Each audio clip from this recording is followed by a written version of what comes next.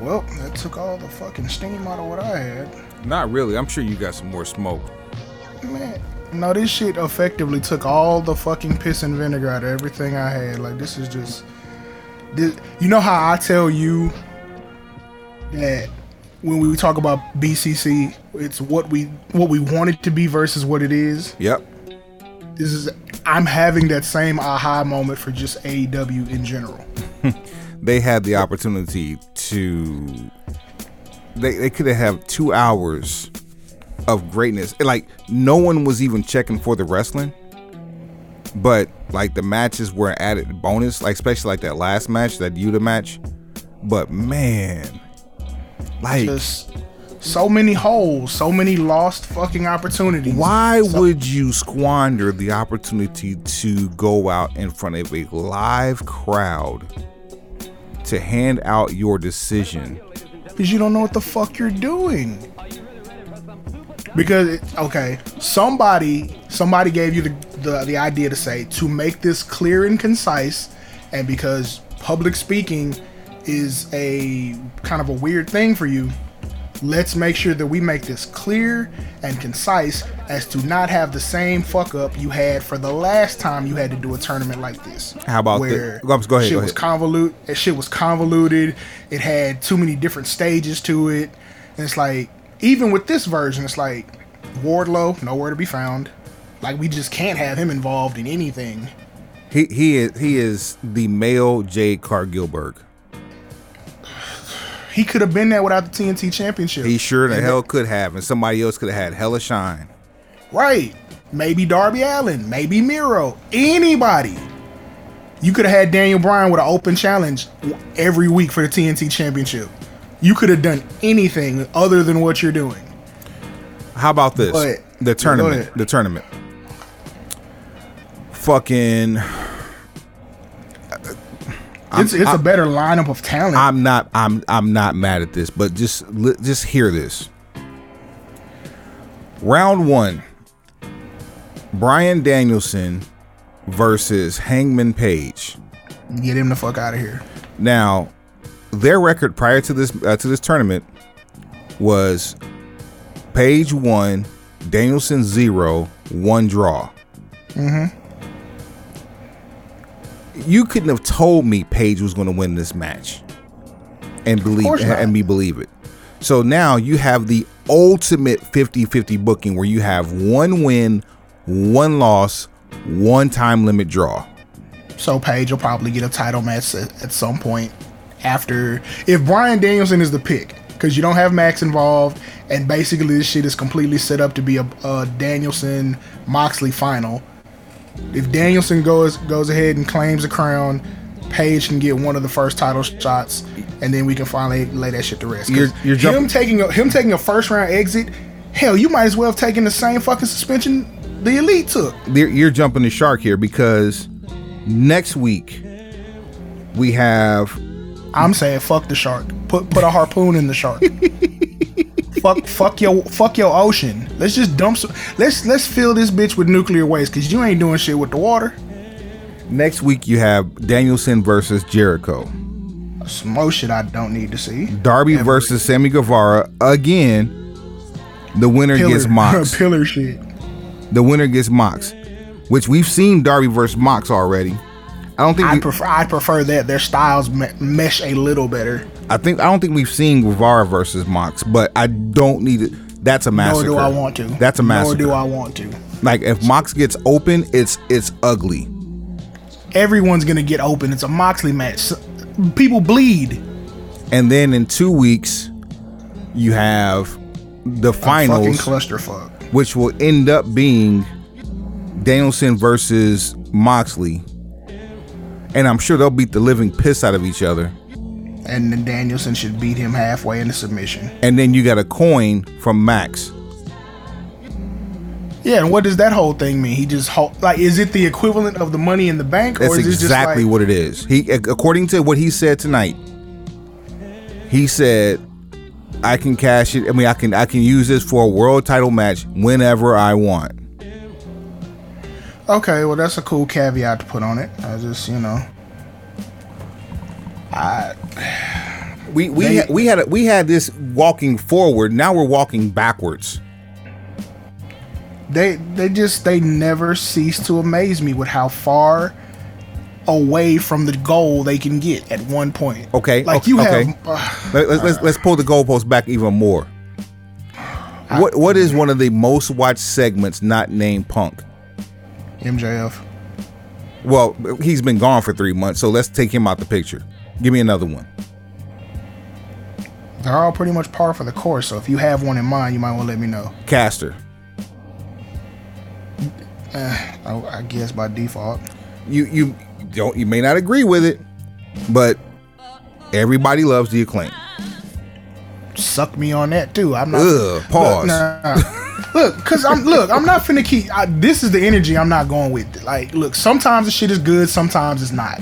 Everybody does not love the Acclaimed every time you see them, because sometimes, like tonight, the whole reason you wanted to see the Acclaimed at all was because Max was gonna have a live mic. And you didn't give the people what they wanted. And I get it. It's the whole, like, we're going to create heat for Swerve by stopping the whatever, da-da-da-da. I didn't need to hear Bowen speak. Okay. I didn't need to hear Billy Gunn speak. There was one person who I need to hear speak, even if they didn't rap. I'll do you one better than that. If you're going to interrupt with Swerve and he has a world tag team title belt on his shoulder, where the fuck is his tag team partner? He's in the back with a speech coach. Again, like I said, you threw shit. Here it is. Here's what the glaring shit is about this whole episode we just watched. It's the fact that you had something planned coming out of All Out. First of all, I'm sorry. Let me stop you real quick. Not just something planned, something that is legitimately over 48 hours in the making. And this is how you fumble the bag. The nerve of you. I'm just saying you had a plan. You obviously going into Sunday, you had a plan that would take place and jump off on the following Wednesday. Obviously, due to circumstances beyond your control, Kanos, you had to pivot. Audible. As we have seen, pivot, audible, make a substitution, any of that shit. Whichever phrase works best for you. What we have said on numerous occasions is that the booking is nowhere near as good as, that other guy that writes for that other place would lead you to believe and gives you awards for. So, given the opportunity to prove everybody wrong that you can just bake a cake from scratch. And you go get a box and actually read the directions. You got a box, read the directions, and still stomped near the stove before that bitch was done. Forgot the fucking egg. I don't know what you want me to say. Like, what part of this am I supposed to argue up and be like, no, it's okay. No, it's such and such's fault. Like, no. Either you have either you have all the groceries and don't know how to cook dinner, or the cupboard's bare and we just got to sit through it until you figure it out. Like, this company and this show is only as good as the motherfucker who's in front of the camera at that particular time. That means when it's MJF, shit is fucking phenomenal. When it's Orange Cassidy, it's mid. MJF came out twice on Sunday's pay-per-view. Didn't say shit with a live mic. How does that get more positive reaction than this whole day worth of hype for an announcement to vacate titles? Because people care about when MJF speaks. He invokes emotion. The only thing that made people emotional about this title being vacant is the person who vacated it and the reason he had to. Or reasons he had to. So let's talk about the reasons. Okay. Reasons. Don't do that. Fuck around. The reasons that, man, listen. Ain't nobody finna silence me. You wanted smoke for this episode, I'm finna reach down into my bag and I'm gonna find all the smoke I got left. Because Dynamite damn near took all of that shit and blew it out through the air vent. The one, the one right above the stove. You press on the microwave. The exhaust. Yes. This shit is fucking ridiculous. Like, how many opportunities do you have to steal the show before you do some crazy shit? But go ahead. So let's start with this pay-per-view. We did. Let's get the recap out the way. We did first. We did. You know who ain't gonna win, and didn't realize. Yeah, we wasn't gonna win at the end of this shit. Number one. Oh my god, we almost didn't buy this bitch too. We literally waited until the 11th hour and the 45th minute to say, you know what? Fuck it, we gonna buy it for the business. For the business. Yeah, because we're trying to not be those other guys that just talk a bunch of shit about the shit they watch, but you never invest in it, so you really don't have a voice towards it. Boy. Like, no, we don't put, pardon the phrase, we don't put money on the wood. Pause. Money's been put on the table. Slapped it on the table. So a phrase that I have recently heard and I thought it was the coolest shit. Part one of the phrase I had already known. Didn't hear the other half until a couple days ago. Dig these blues until the jazz kicks in. Dig these blues I've been known. I had never heard anybody really put it together till the jazz kick in. So I'm like, okay, I fucks with that. So yeah, all of that. Now what you want to do about this? What you want to do about this godforsaken pay-per-view? We did, you know who ain't gonna win for, I believe at the time was 10 matches, maybe 11, and we end up with a pre-show that had 3. So we had a total of 14 matches on a 4-hour pay-per-view, not including the pre-show. Including the pre-show, 5 hours. Jesus, that's a lot. Even, what was it, WrestleMania 33? That was like a power trip for us to get through. Like, I mean, shit, 32 was a power trip to get through, but 33 was god awful. No, no. The one you're thinking about is 35, where people were outside of New York for an extra 3 hours after the show was in. Trying to get transportation away. There's that one too. I was talking about, so Tampa was 33, right? Yeah, Tampa was 33. That one was 8 hours long too. I mean, shit. You had to get Goldberg to the ring and back without him falling apart. You asked for smoke. This is what you got. So at any rate, the best. I mean, Ishii versus Kingpin, great shit. Great shit. Everything we expected. Yeah, I did not expect Eddie Kingston to have his full hair grown in. It's like, what the fuck is going on here? You running from the law? And not even shaved. Like he looked like he was fresh off a bender. And I'm not saying that he was or wasn't. I'm just saying that's how he looked. And you should do better than that on a pay-per-view, or so you would think. Unless there was it's fucking Eddie Kingston. It fits everything. It fits like whether he grows his hair out or whether he has the Caesar. Like, and considering my comment talking about running from the laws, considering what happened later in the night, I wasn't that far off. Christian Cage versus Jungle Boy Jack Perry. Injury bug is bitten again. First of all, Christian Cage should not have had a match on the main card if his arm was that banged up. So what do? You play the perennial Big Show, and I do mean Big Show, not Paul White, with Luchasaurus. Turn him heel on Jack Perry for a second time and give him the most god-awful power bomb onto international objects I have ever seen. This man was landed onto the pyro grate in the back of the stage and left with grill marks on his back. He got barbecued and fricasseed before the match even started. And they cooked his character in the process, because you realize by doing this, he looks like the dumbest motherfucker ever, right?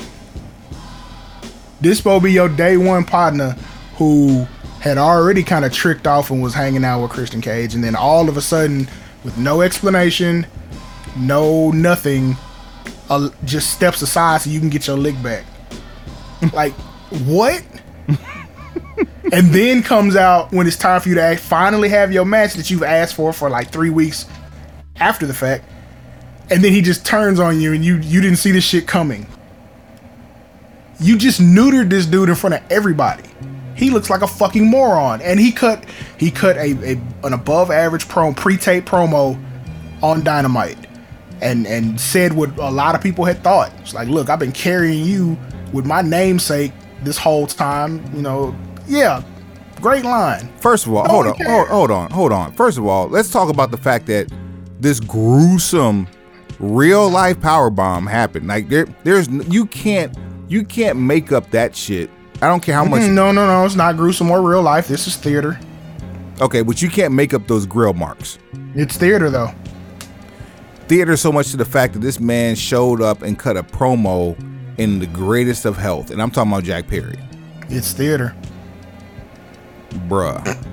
It's fucking theater. Yeah. No, none of this is real. No, nobody's actually hurting themselves. No one's getting injured. No one's having spinal fusions. No one's getting kicked in the face. No one's getting black eyes. No one's getting swollen, broken noses. No one's getting displaced kneecaps. It's theater. Why are we having pandemic logic in front of 16,000 people and close to 1 million worldwide on pay-per-view? It's community theater. No one's actually doing anything to anyone, and we hug at the end of this. And of course, it's in front of his mom and his sister, so there's that. I don't even know where else did we go. We already knew. Just do the recap. All right, we already knew what was going to happen with the Shalit and the dark.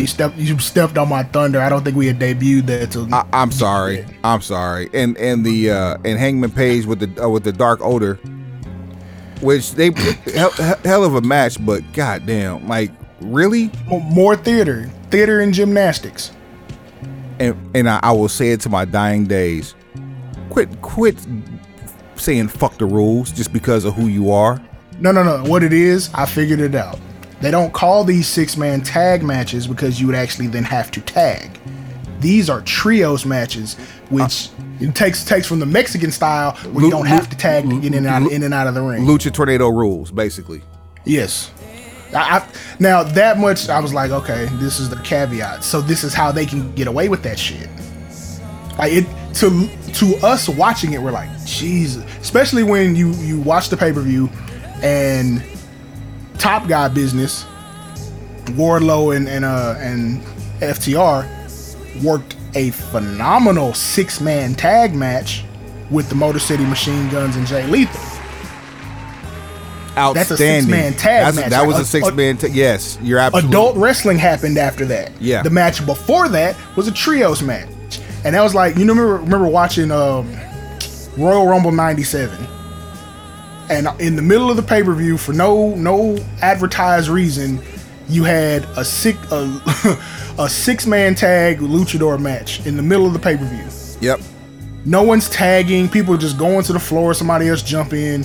And you had never seen me shit like that ever before. Especially in WWE.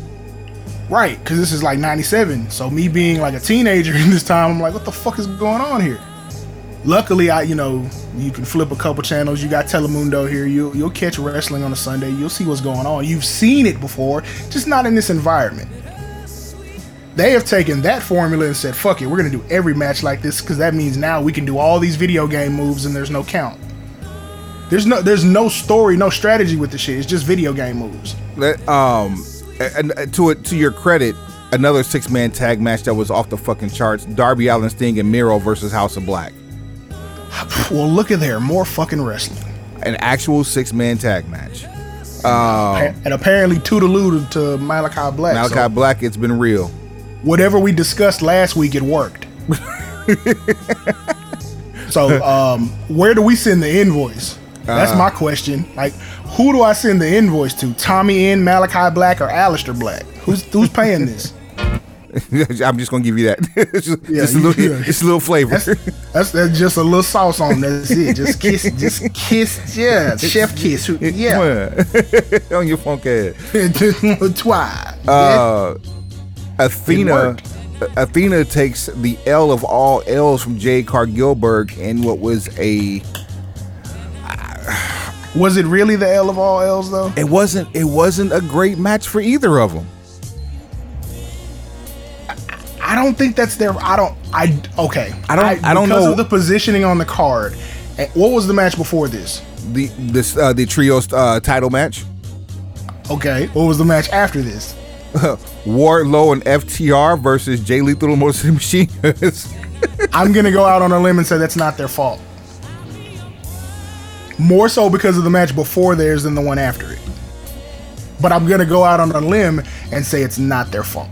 Yeah, I don't know how much chemistry they have or have gotten over the last few weeks. How do you find out? They haven't wrestled each other. I mean, not on TV. They did, like I'm saying, like you might be practicing, of course, just trying to get a feel. But as far as on-screen television interaction, they haven't wrestled each other. They did what most times people do. You keep them separate until the pay-per-view. And mind you, styles make fights. Jade Cargill is more grounded. Athena, for her short, thick stature, has a very high-powered aerial assault. And I don't know if anyone as inexperienced. So that we don't. Would you say thick experienced? What?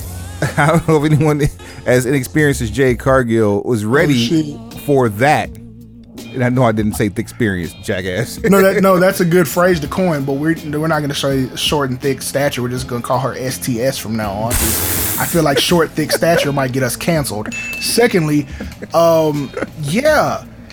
If you haven't wrestled each other, you have someone who I guess technically, especially for this match, you can call her green. Shout out to She-Hulk. Came through with that. She has less than 50 matches, period. 37-0. The road to 175 continues. But she's got less than 50 matches. So anybody that she gets in the ring with, whether it be Serena Deeb, whether it be Athena, whether it be fucking Mae Young, whether it fucking be Lita, Trish Stratus, Bull Nakano, Awesome Kong, there's a learning curve involved. She's still growing and maturing, which is why you don't need to cut the legs out from under her anytime soon until you have a plan. Athena will bounce back. Hell, Athena would be a great AEW Women's Champion right now. I don't know what the fuck we'll get to that. Keep going. Oh, why? She-Hulk with the victory. She-Hulk with the victory. Jade Cargill-Berg 37-0. Put a pin in Athena in the STS because absolutely perfect analogy. I had her saved for. I was going to bring her up for a different reason, but for the same reason that you just brought up. But I'll come back to that. All right. Ridiculously, aka Strictly Business, aka Swerve Not Glory, defeat the Acclaim in a barn burner of a match, the second longest match of the night, by the way. How do you feel about the outcome of this match? Do not care. In terms of like, did I want to see Strictly Business lose versus the Acclaim win? I didn't have a dog. I didn't have an iron in the fire, not a dog in the fight. Facts. Okay, I'll take that. So I just thought. I understand the reason you would crown the Acclaim because Max Caster is over. Not because the entire act is over. Because Max Caster... Titles on Max Caster means TV time. And TV time for Max Caster probably means ratings. I think... Go ahead. Like, you're in this situation and you're battling for ratings. Which ratings... The fact that you're battling for ratings on an expiring television contract is a huge reason as to that will play into something we discuss a little bit later. But for right now, I understand why you would want the Acclaim as champions. Doesn't mean I need it. Especially this whole new weird situation with Billy Gunn. Like, it just seems forced as fuck. And that's a horrible thing to reference when you're talking about the Acclaim and some shit you might know from somewhere else. Honestly, I think that... I think this was the right decision for them to win, but for them to go into the press conference after, or the media scrum afterwards, and call it by its proper name, and have Tony Khan pander to run it back in 2 weeks, and then announce it officially. And actually, I don't know if he even pandered more so than the whoever was in the press group, but this reeks of. Because we didn't do it at the pay-per-view, we got to do it at Arthur Ashe Stadium. It's like we're doing shit the opposite way. We'll give you the sampler on the pay-per-view and make you come back to watch the actual main course on TV because we want the ratings pop. These are the type of things that you do when the person that's defeated, in this case the Acclaim, are duped out of a victory. This was a clean win. there's also the premise that who in the blue fuck gets a rematch for a match that they lost simply because the crowd loves you. How about this? Back of the fucking line. Who, and that's exactly what Swerve said during the media scrum, which I completely agree with. And he even went a step further. It's like, this is, you might see a great match if don't nobody get hurt. Which he put a little extra spicy sprinkle fuck dust on top of his chicken. Then he boiled, painted, and hid an Easter egg when he said, if this happens, somebody's getting hurt. Good. I like it. I want to hear it. Got a feeling, even if the Acclaim wins in New York, Anthony Bowens might be going back into a wheelchair. I mean, I'm not gonna be sad about it. I will be if it's real. Now, if it's real, I don't want to see anybody going in a wheelchair. That's what I'm afraid of. Until I've been provoked, I don't want to see anybody in a wheelchair. Now, once I've been provoked, all bets are off. But I've never met any of the people involved in this particular situation, so I don't want to see anybody actually in a wheelchair. But do I want to see somebody get their ass kicked? Absolutely, I do. Powerhouse Hobbs, Ricky Starks. What did I tell you? I told you this was going to happen exactly like this. Powerhouse Hobbs just decimates Ricky Starks, and that's what he was supposed to do. And I'm happy for Powerhouse Hobbs, or as I like to call him now, Hacksaw Hobbs. But either or. But Hacksaw Hobbs has nowhere to go but up from here. He has a date with Wardlow, I'm sure. I would have loved that in Hobbs in a tournament. Like, I understand you're trying to burn the candle with all of these names that you have, but considering how things have gone recently, are you gonna keep burning the candle at both ends, trying to get the most out of these names while still putting your thumb on top of this volcano of talent you have? The reason why people like Hobbs, Starks, Kingpin, Darby, the reason why people like that aren't in this tournament is because this is a tournament of champions. That doesn't make it any better. See, that's it doesn't. It doesn't. This is the shit from the last time. Well, I'm sorry, because Darby's actually in it, and so is Sammy Guevara, which is absolutely crazy when you consider the amount of the size pause that's in the rest of the talent pool. That's why you have those fine prints under each name explaining what type of champion they are. Sammy Guevara, 3-time TNT champion. Darby Allin, longest reigning TNT champion. And then they just start counting world title reigns, whether they're in this company or not, for some of the other people. And Sammy getting married lost a lot of people. I understand, like, you want to do what you're doing for love, but you didn't do the wedding on TV. That's where you fucked up. Number one, you didn't do the wedding on TV. Especially going into being a full-blown heel, that's money. Every time you've seen a wedding on TV with heels, it's been money. I could almost write that segment right now, no prep. I mean, hell, Macho Man was a perennial heel who turned face and then it got engaged, got married while he was already married. Look at that logic. I would fucking have Santino Marella as the fucking officiant. And put his Cobra sleeve in one of the boxes like SummerSlam 91. And he has to go in one of the wedding gift boxes to get the Cobra out to put it on to actually officiate. I get Jake Roberts to be one of the groomsmen. Cause he's there.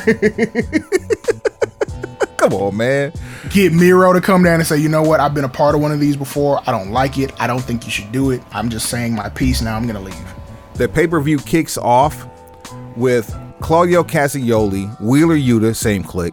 Penta El Zero Miedo, Rey Fenix, same click. Same click. Rush, Andrade El Idolo, same click. Same click. Dante Martin and the Joker. Riding solo. The match could have ended 3 times before the Joker even came out. When the Joker comes out, he comes in tow with a bunch of people wearing all black. And then they de-hood themselves. Ethan Page, Lee Moriarty, Colton Gunn. And I didn't see Ethan Page because I called Ethan. No, you called Ethan Page, but I didn't realize that he was actually part of the clique. Yeah, I missed him and all that. And actually, they come out before the Joker's countdown finishes. Right. And so Stokely Hathaway climbs the top of the ladder, demasks himself to reveal that it's himself, taking the coin down. When the countdown ends, the actual Joker comes out dressed the same way they came out and with a devil mask on. Teases a pull off and says, nah, not right now, and then walks off. Not an actual word said. You know what actually gave it away, and I didn't notice it till like the second time I watched it? What's that? The red bottoms. Well, yeah. When I watched that back the next day, I did notice that, but I wasn't paying attention. But yes, anybody with keen vision would have been able to see the red bottoms and automatically assume Max. See, I was trying to judge from the body mannerisms, and I'm like, okay, whoever it is going to try to act different than they would normally walking down the ramp. So I'm looking for like tells. I hadn't seen Ethan Page, and that's the only guy I also hadn't seen act on the card from Stokely Hathaway. So I'm like, okay. Skin tone, body type, approximate height, and mannerisms all reeked of Ethan Page, and I did not see Ethan Page with the group. Right, so I'm like, okay, I think I done cracked the code. But one of the homies that we take some input from was like, no, he's too close to Stokely Hathaway's height, and Ethan Page is like 6'1", 6'2" or something. Right. Yep. And I'm like, you're right. And I don't know how tall Stokely is in real life. I know he's like well under 6 feet. I know that much. Yeah, but now seeing who the Joker was, Stokely's not a small guy. There you go. You know what I'm saying? Like, he's right at 6 feet. Because you and I have stood next to Max. And Max is surprisingly tall in Max real is life. Not a little guy either. And like the Joker's slightly taller than Stokely, but it's not like dwarfing type shit. So it's like, maybe not. Maybe it's the camera angle. Who knows? But yeah, I mean, this was well done. I was impressed with this, and that goes to what I was talking about earlier. This show is as good as the person who you are looking at when you're watching it. It was a roller coaster ride. Keep going though. Let's jump back to the end because we went through all the matches. Oh, by the way, there was an additional pre-show match, so it was a total of 15 matches on this card, not 14. So there's 4 pre-show matches. Why did you need this many matches? Why? I mean, on the real, if you really wanted to get outside with it, Pac and Kip Sabian could have replaced Cage and Jungle Boy, but we really were shorted by not having Kingpin and Ishii on the main card. Instead of doing that convoluted ass return from Luchasaurus, how about you just have said, due to circumstances beyond our control, Christian Cage has suffered an injury. He will not be able to meet Jungle Buck Jack Perry. We'll move it to Arthur Ashe, but now he's got to have surgery, so you don't know how long it's going to be. Going back to the beginnings of televised combat sports, there has been a 4-word phrase that appears on the bottom of every advertisement for anything, whether it be print or on TV, and it says card subject to change. That's cool. Hey, he's got a real injury, take him off. That way it gives you enough time to cook up an angle with Jungle Boy and Luchasaurus so that a turn can be done properly to where you can have the blow off at, Grand Slam. Riddle me this, Batman. Who does Christian Cage need to have on a mic talking for him to get heat? Jesus or Jay-Z? Those are the only 2 logical answers. I will accept them. That man is a heat magnet on his own, one of the best to ever generate heat on a microphone. All by himself. He don't need shit but time and a microphone and air. That's it. So that match is always going to be hot regardless of how long it takes Christian to heal. To get Luchasaurus where you need him to be, you need more story. You need some explanation. You need someone to have put some thought into it. So maybe you could have given that assignment to Christian Cage. Christian Cage figures out a way for this to work to where Luchasaurus can really turn on Jungle Boy and it makes sense, and then they can have a match at Grand Slam. Look at you. Well, hold on. Okay. Yeah, just a little bit. We ain't ready for that yet. Chris Jericho versus Bryan Danielson. There's nothing that's gonna make me feel better about any of this other than a long sabbatical. Why can't he get suspended? He done run up on some people trying to fight before at Stanford. Why he can't do that shit here? Man, he done ran up on some people and got duffed while sitting on the damn announce desk. Like, well, then there's that. But like, I'm just saying, you ran up on Lesnar looking for smoke when you thought he split Randy's coconut from 3 to 6. Considering TK is a fan of the industry going back as far as he was a child, like you should know better that if you are at the announce desk, you are not to engage. You're also not to provoke. Well, you learned. Fucked around and found out. For the title. No, side note, did you see him at the media scrum? Like, really, like, what I've learned about Mr. Irvine, even though it's so fucking ugly obvious when he does it, he is a puppet master when it comes to masterful, boy. To staying in Tony Khan's hip pocket.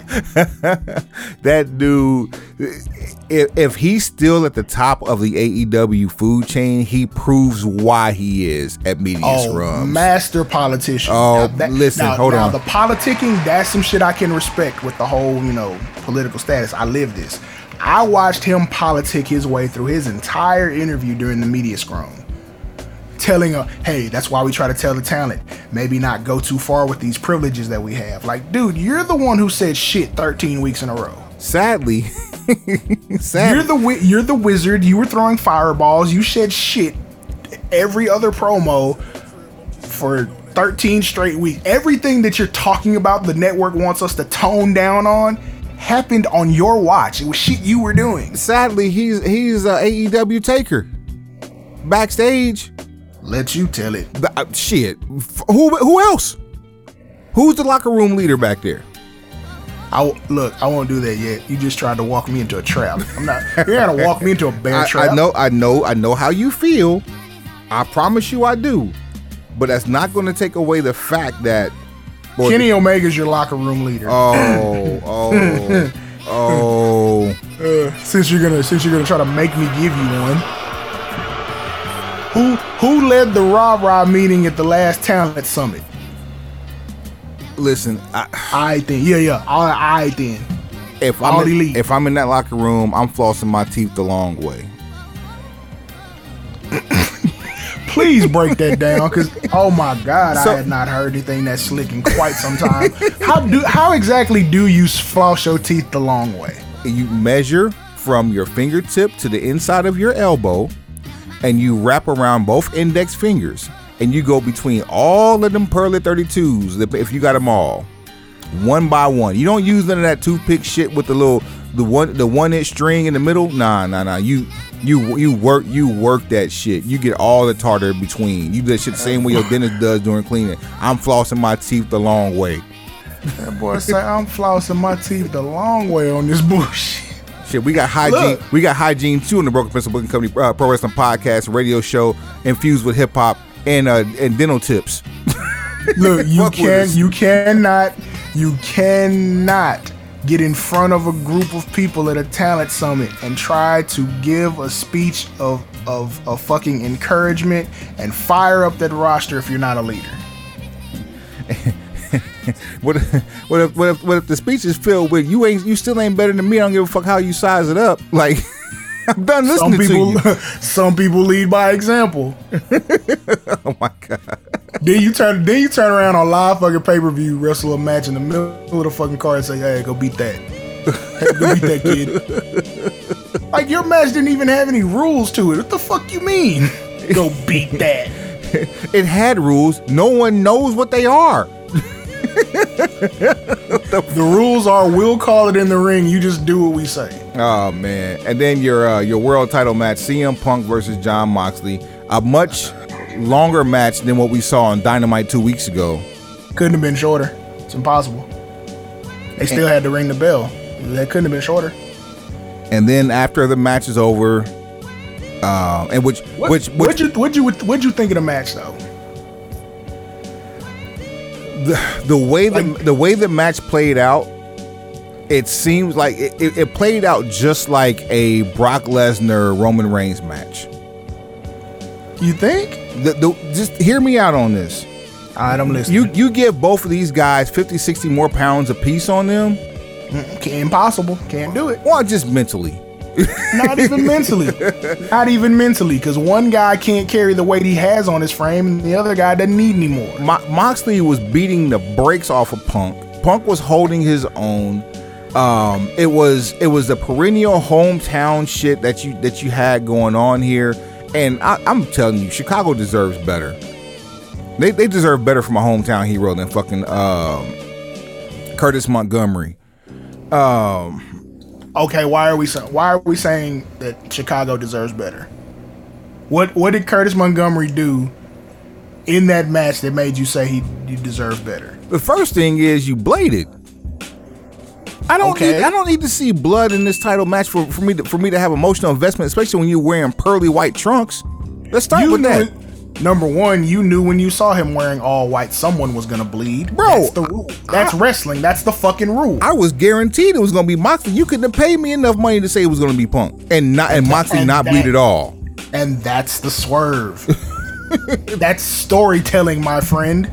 Now, the fact that, and the only reason why this even went off as well as it did was because he was in Chicago. Naturally, the crowd being invested into the match does help out, but if all they're chanting is CM Punk and booing the shit out of Moxley did his damn thing. Of course he did. But, okay, every year that they have All Out, where is it? Chicago. Okay.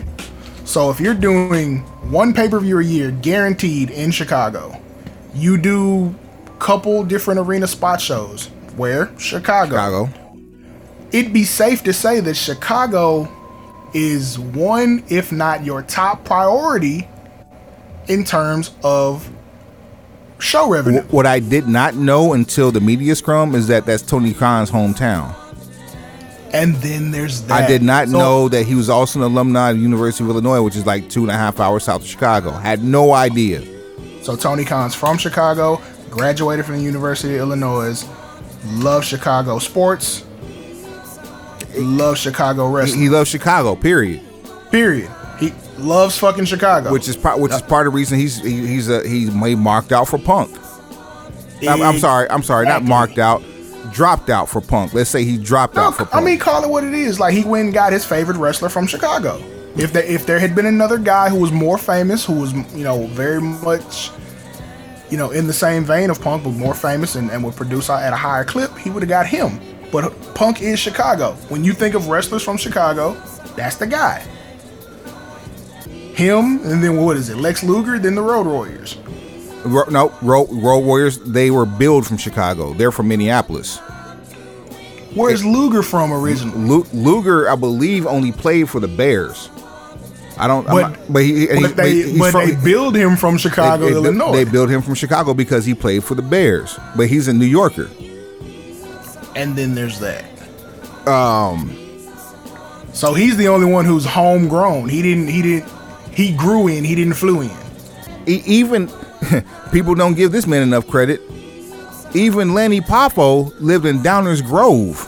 That's where he represented. We ain't paying Lanny Poffo to get us a million views, a million viewers on television, and over 1 million pay-per-view buys. We're not doing that with Lanny Poffo. We are doing that. We are doing that with Citrus Mango. Lights go black.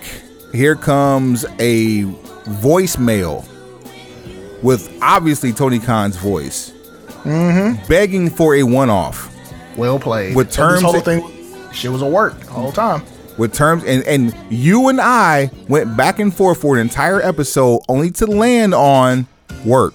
We had two options on the spinning wheel. We had work or shoot, and we both landed on work. You know what, Suave? We're right. To the pay window. Good for us. You think we know what the fuck we're talking about, huh? Just a little bit. Just a little bit?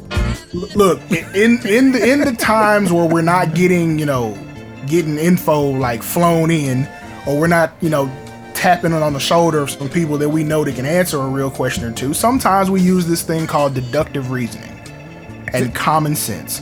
When you merge the two, deductive reasoning and common sense, when you're looking at a situation devoid of emotion, a lot of times this shit'll it'll figure itself out, and it'll tell you the answer before you even see it. If you haven't figured this out in 182 fucking episodes and a few best ofs, tournaments, and sidebar conversations that we've had, we have a fair amount of people on the inside, a fair amount of people, more than a fair amount of people who are actual fans, and we disseminate the information that we want, how we want to deliver it, based on how we want to digest it. Henceforth, you get the end result, which is these conversations, the Broken Pencil Book Company, Pro Wrestling Podcast and Radio Show infused with hip hop. I am Wood. We have people outside and up in this bitch simultaneously. You stay classy, internet. I'm Smoke Burgundy. The boy. No, I'm Suave Burgundy, because somebody will fuck around and say, "Oh, he changed his." Shut the fuck up. Fucking Mac shows up, don't say shit. It is beautiful. Don't need to. He takes the mask off with his back turned. You see his head. You knew it was Max. But if you we saw the drop fade. But if you ducktail drop fade, you knew it was up. But if you didn't know, the Burberry scarf was a dead giveaway. Right. Facts. Because if he didn't have the V in the back, you could have thought with the drop fade it might have been Ethan Page, depending on how you light it. Yeah. Now, let's keep it pushing. Because first of all, we know Ethan Page ain't shutting down no fucking pay-per-view. You can kiss my ass on that thought. I mean, if you actually put the fucking look, no, I won't say that. If you invest the fucking time into him that you have invested in other people, I guarantee if you give Ethan Page the same push you just finished giving Daniel Garcia, he'll be 10 times the star he is then than he is now. Because Ethan Page can talk, Ethan Page can wrestle, Ethan Page looks like a grown-up. Do you think that would have worked, like, even with the way Ethan Page has been booked since, say, April? Like, if he would have gotten the chip and walked out and not said shit, do you think that would have been pulled off Sunday? He would have had to say something. Yeah, there you go. There you go. Like he's gonna have to put the icing on the cake. But what I'm saying is, if you put him in that position, I think he can carry his water. I agree wholeheartedly. I think he's a stud in the making, and I really think that he deserves a chance. Meanwhile, speaking of which, where the fuck is Scorpio Sky? Did he tear his groin off the bone? Listen, I'm actually counting talent that showed up on this card not named Scorpio Sky. 1, 2, 3, 4, 5, 6, 7, 8, 9, 10, 11, 12, 13, 14, 15, 16, 17, 18, 19, 20, 21, 22, 23, 24, 25, 26, 27, 28, 29, 30, 31, 32, 33, 34, 35, 36, 37, 38, 39, 40, 42, 43, 45, 46, 47, 48, 49, 51, 2, 3, 4, 55, 56, 7, 8, 9, 60, 1, 2, 3, 4, 5, 6, 7, 8, 9, 70, 1, 2, 3. 73 people, not including referees, had TV time, not named Scorpio Sky. And then there's that. That is a motherfucking shame.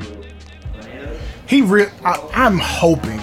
I don't hope injury on anyone, but he has to be like extensively hurt. Otherwise, this is just disrespectful. He's the first person that needs to be handed a card as soon as he gets back from Stokely Hathaway. That puts him back in the same position he was already in. Your first black athlete signed to AEW, your first black champion in AEW, the first person to hold a tag team title and the TNT title in AEW, your first black TNT champion. Like, he's literally one, or now with the All Atlantic Championship there, 2 belts away from holding every belt that AEW's had, and I think he's the only person that comes close to that besides Mox. Well, now he's just the answer to a bunch of useless trivia questions. Oh, I'm sorry. Add one more, because Joe popped up. So 73? 74? I don't know. Either way, over 70 people, 70 talent showed up, and none of them named Scorpio Sky. Media scrum. Scrum it. The media scrum kicks off with Punk eating some pastries from a bakery, which I don't know if they're okay with him saying their name. I really hope for their benefit that they're getting some shine and some business out of this. But Who doesn't want free publicity? Why would they be mad with him saying their name? Well, it depends on the type of business that they're running. I mean, they're in business to make money, right? Sure. So if you're in business to make money, and the most famous person at the event that's happening is eating your product and remarking about how good it is, what's the problem? I personally don't, you know me, negative press is the best form of free advertisement, but you know, there are some businesses that beg to differ. I mean, you can't be in control of anything that's said before or after, but if the things said about your product are good, that's what you run with. To quote the great Lauryn Hill, I add a motherfucker so you ignorant hear me. Say that in church. So many people show up to your congregation the following week. You mean like the meme where they say I yelled out "fuck the devil"? I thought we all hated this motherfucker. I thought we was all on the same page. You just didn't like the way I expressed myself. See, that's perfect for what we finna talk about. We're all on the same page here. We're all saying the things that need to be said. You just don't like the words I used. You don't like the devil. You want me to step on the devil's head or whatever other cute little colloquialism y'all make for how we're not supposed to fool with him. Shake the devil off. I just say fuck him. And now I'm the bad guy. Ooh, shake the devil off. Shake the No. What you won't do to Quint Black is no. That's what you won't do. That's what you will not do. Not on today, not up in here. Because, bitch, Texas. South Dallas, Texas at that. You will not sully the good name of Quint Black or any of his production exploits. Oh my God. Nope. So some jagoff decides he wants to poke the bear and brings up Colt Cabana's name in his media scrum, and the whole scrum kicks off with a big fuck you to Colt Cabana. I mean, look, y'all have had every opportunity to let people defame me and let other people who have no business bringing my name up at all be complicit in the defamation of my name. So now when it's my turn to speak on it and I decide I want to bring clarity to an issue, you don't have any control over how I do it, the level of vitriol I do it with, and how long I take to effectively communicate that point. If you started this shit and I sit here and watch me work. If you don't want someone to eat off of the mention of somebody of your adversary's name, the last thing you should be doing is engaging in multiple extended multiple extended monologues about said defamed person. Moving forward, talking to the person who writes your checks, who is one of your biggest fans, who's sitting right next to you, and referring to his executive vice president counsel as pricks, and talking about the fact how he hates having to work with pricks in front of guests. You done wiped your feet on the table that serves the food.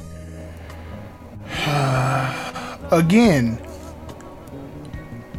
am I attacking these EVPs unprovoked, or am I responding to what I feel or what I've been, made to believe are personal slights? It's one thing, see, and that's the shit. We're in a generation of people who love to ignore the slap that led to the gunshots. You threw a rock at my window. I unloaded a clip at your car. I'm the bad guy because I took it to the extreme and I killed Lance with a sledgehammer. Point being, I was, you know what I'm saying? Point being, I was minding my motherfucking business before I had to pull that clip out.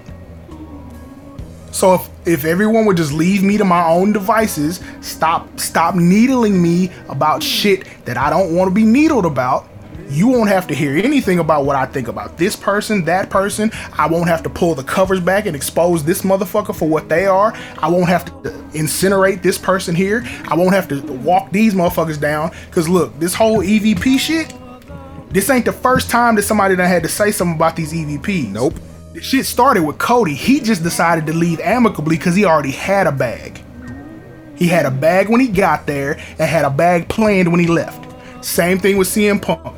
Anytime you get across a motherfucker who has enough money not to give a fuck what you think and will actually respond to the bullshit that you do and cook you when they do it, they seem to have problems. Exasperated by the fact that a fourth person, not an EVP, but part of this circle, has been constantly provoking this man, even on camera.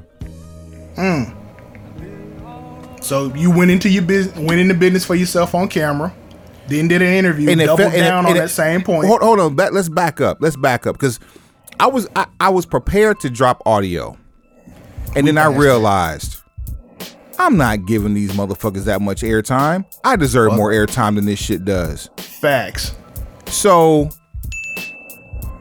this man said, and I'm going to paraphrase because I had to ask you when the promo I was talking about took place, and I remember it very well. The problem was it fell flat even on me. So this was supposed to be like the slug that set everything off, and to even further my point, the Hangman Page in a confrontation with CM Punk with Tony Schiavone moderating, for lack of a better term, Schiavone. Prior to Double or Nothing, this man Adam Page made reference to workers' rights, and then CM Punk made mention of you're talking in circles and I don't know what you're talking about. If you need to say something, you need to say it. Right, that was him trying to circle the promo back to what was originally planned to set up the match for fucking Double or Nothing. Hangman Adam Page decided to have a fucking come to Jesus meeting in the ring, and he was gonna say, or half-ass say what he wanted to say, but not really say it, but say it enough so Punk knows what you're talking about, but nobody else. So now it's like one big convoluted fuck up, and the promo fell apart. Then he had to try to recenter. Like there's only certain people that can pull that off, and even still, you need to have enough context for the people to be like, oh shit. So at least if they're talking, wink wink, nudge nudge, nobody knew at that point. Nobody knew Cabana was being moved to fucking Ring of Honor, because no one gave a fuck what Colt Cabana was doing 6 months before that. Mind you, that's why this shit don't matter. Mind you, that gives our story about Ring of Honor far more credence, because at the time the company wasn't technically even owned by Tony Khan. You can't start appointing people to work for a company you don't own yet. Better yet, a company that no longer exists. Like at that point, if the more we talk about this shit out loud, the dumber it gets. It gets even dumber. So I'm done with that. So, but the name on the check for Colt Cabana is still the same, right? It doesn't change from Khan. Nope. Still Tony Khan writing the check. Still, regardless if it says Ring of Honor at the top or All Elite Wrestling, it's still Tony Khan signing the fucking check. So who got fired because of CM Punk? Nobody. So what workers' rights are we fucking discussing? It just means I'd rather not be in the same room with that person. If anything, that's just a request, and it can be met with a yes or a no. If anything, a 40-plus-year-old man still working in the industry as an executive now got a promotion off the back of CM Punk. Bing! Thank you again. I've yet again taken care of the Colton household. Like, essentially, that's what he did. Is like, look, you want me here? I don't want him here. I don't want him here. Or even if I just look, I would like it better if he's not here. I'm bringing all these ratings. I'm doing all this other shit. I'm trying to help, be a team player. I'd just rather not be around this guy. We have some really bad blood. And for a better work relationship, better work environment for all parties involved, I don't think we should spend that much time around each other. That's maturity. Keep it going. That's fucking maturity. Keep it going, though. Go. We double back through this same weave. So we go from Colt Cabana to the EVPs to the match to Max, which he dances around Max. Max doesn't work. Back to the EVPs, back to Colt. That's the scrum for CM Punk. I got to get this shit off my chest. Like, y'all done brought it out here. You done put it out here like I done got this man fucked up. Or like I got this man in some peril situation. Like, no. He's a fucking executive in Ring of Honor now. Same company that the guy sitting next to me owns. It's not like he went from here to fucking Impact. Same fucking building. We just don't fuck with each other. Dirty. I don't fuck with him. Dirty, sweaty, bloody, dried blood, hands, tights, face, eating the most diabetic of sweets and drinking sparkling water all during this conversation. Bro, Punk was a vegan. If he is, he was vegan treats. They better be vegan treats, because otherwise we're looking at somebody who's actually a vegetarian, and there's a difference for a vegan. We gonna call the police on him? Fuck no. Well, apparently everybody else getting it in their ass to call the police on somebody when shit don't go their way. What are you talking about, Suave? Keep going. So let's see, Scrum, we have Punk, we have Swerve and Keith Lee, which they basically all but laid the blueprints for this rematch that's about to happen, where they're gonna lose their damn belts, which is unfortunate. So you do remember all these post Dynamite promos we were playing from Kenny the last 2-3 weeks or whatever? Yes. Where it'd be halfway mixed up a shoot on Will Ospreay, which Will Ospreay was about to come unglued and unhinge what was left of Kenny's jaw and shoulder. And then there's all these other little small slugs being shot that don't really seem like they fit Ospreay, but they fit some people in the company. Mm-hmm. Yeah, considering how many people I just named off, like I'd probably say 10% of who I named off could have been victims of those shots that were fired. Did you mention FTR and/or CM Punk? I did not. Because that's 100% of who I'm talking about. No, that's what I'm saying. But I'm saying in the whole dichotomy of the people that I named off, FTR and CM Punk are all in part of this.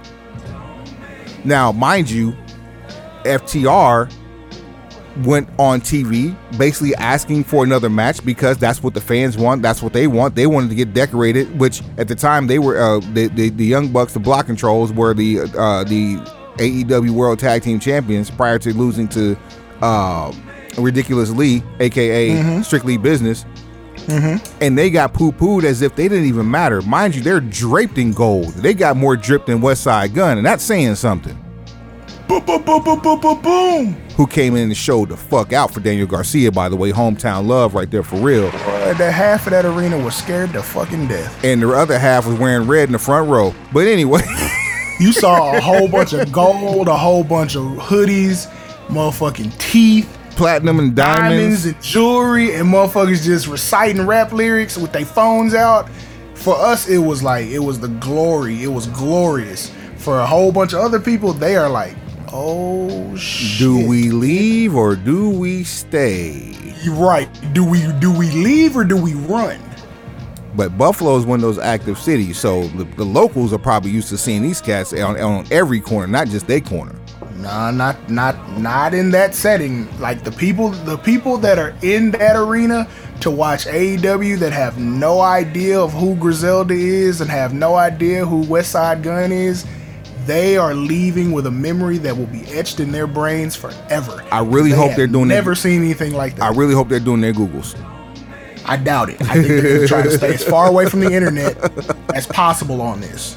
Daniel Garcia may have been irreparably damaged in their eyes because of this affiliation. Now, I shut it down for the night after the scrum.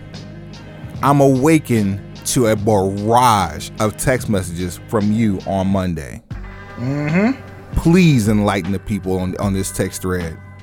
So, allegedly, as so described by many wrestling media journalists over the last, let's say, 48 to 72 hours. As soon as CM Punk left his portion of the scrum, Tony Khan stayed put. Because he's there are other people that have to come to the media scrum and answer questions, and Tony has to, show proper love to them, give them their praises, and be there to kind of field questions that they may not have the answer to. Well, apparently, word of what CM Punk has said during his portion of the scrum has made its way to the now what we refer to as the Shilite. And at first, hold on. Before you finish that, one of the last things Punk said before he got up from the scrum was, "If any of them have a problem with that, they can come see me in the back." Continue. Paraphrase, but yeah. So apparently, there were people who didn't, take kindly to it, so they decided to come see it. Apparently, Hangman Page was not one of those people, which I'm a little concerned by that. Like, did you leave once your match was over, or like how did that work? Because you got name dropped really more than anybody else. Like he didn't mention any of the Bucks. He mentioned EVPs. He didn't say anything specific on names. He just said EVPs, and you were able to draw who that was from EVP. He called Hangman Adam Page a dumb fuck by name. And you didn't go see about it. These scrums are the most egregious. Scrums are going to be the highlight of every pay-per-view from now on. Yeah, this is gold. It's definitely gold. Which is why I was like, if this is a work, this is fucking perfect. I swear to God, if this was a work, I was going to say, this is amazing. I'm going to clap for it. And I say, we have cracked the code on the new direction of professional wrestling. You're going to work the dirt sheets. You don't work the people in the stands, you work the people behind the laptop. If you do that, it's a whole different game now. Because they don't know what to report, so they have to report everything. And now no one knows what the fuck's going on, except you. But I digress. The one guy getting called out by name don't go see about the smoke. But the other members of the She League go see about the smoke. Now I'm thinking that's just Kenny and the Bucks. But as the story materializes and it grows legs and starts rolling, come to find out, there's almost 10 people involved in this backstage altercation. Bunch of people went to going looking for Punk. Punk had made it back to his locker room. Ace Steel is there. Apparently Ace Steel's wife is there, who has some sort of a leg or a foot injury. But all of a sudden these are the names that I have heard that were part of this, that have been named by name. Christopher Daniels, Kenny Omega, Matt Jackson, Nick Jackson, Michael Nakazawa, Brandon Cutler, CM Punk, Ace Steel, unnamed female affiliate, and Pat Buck. I want to know where in the hell, and I'll only call him this lovingly in this situation. Where the hell was Cyrus? Was he back at the hotel already? Either way, he wasn't going looking for that. He might have been getting the car ready, or he might have been, getting a restaurant together. Or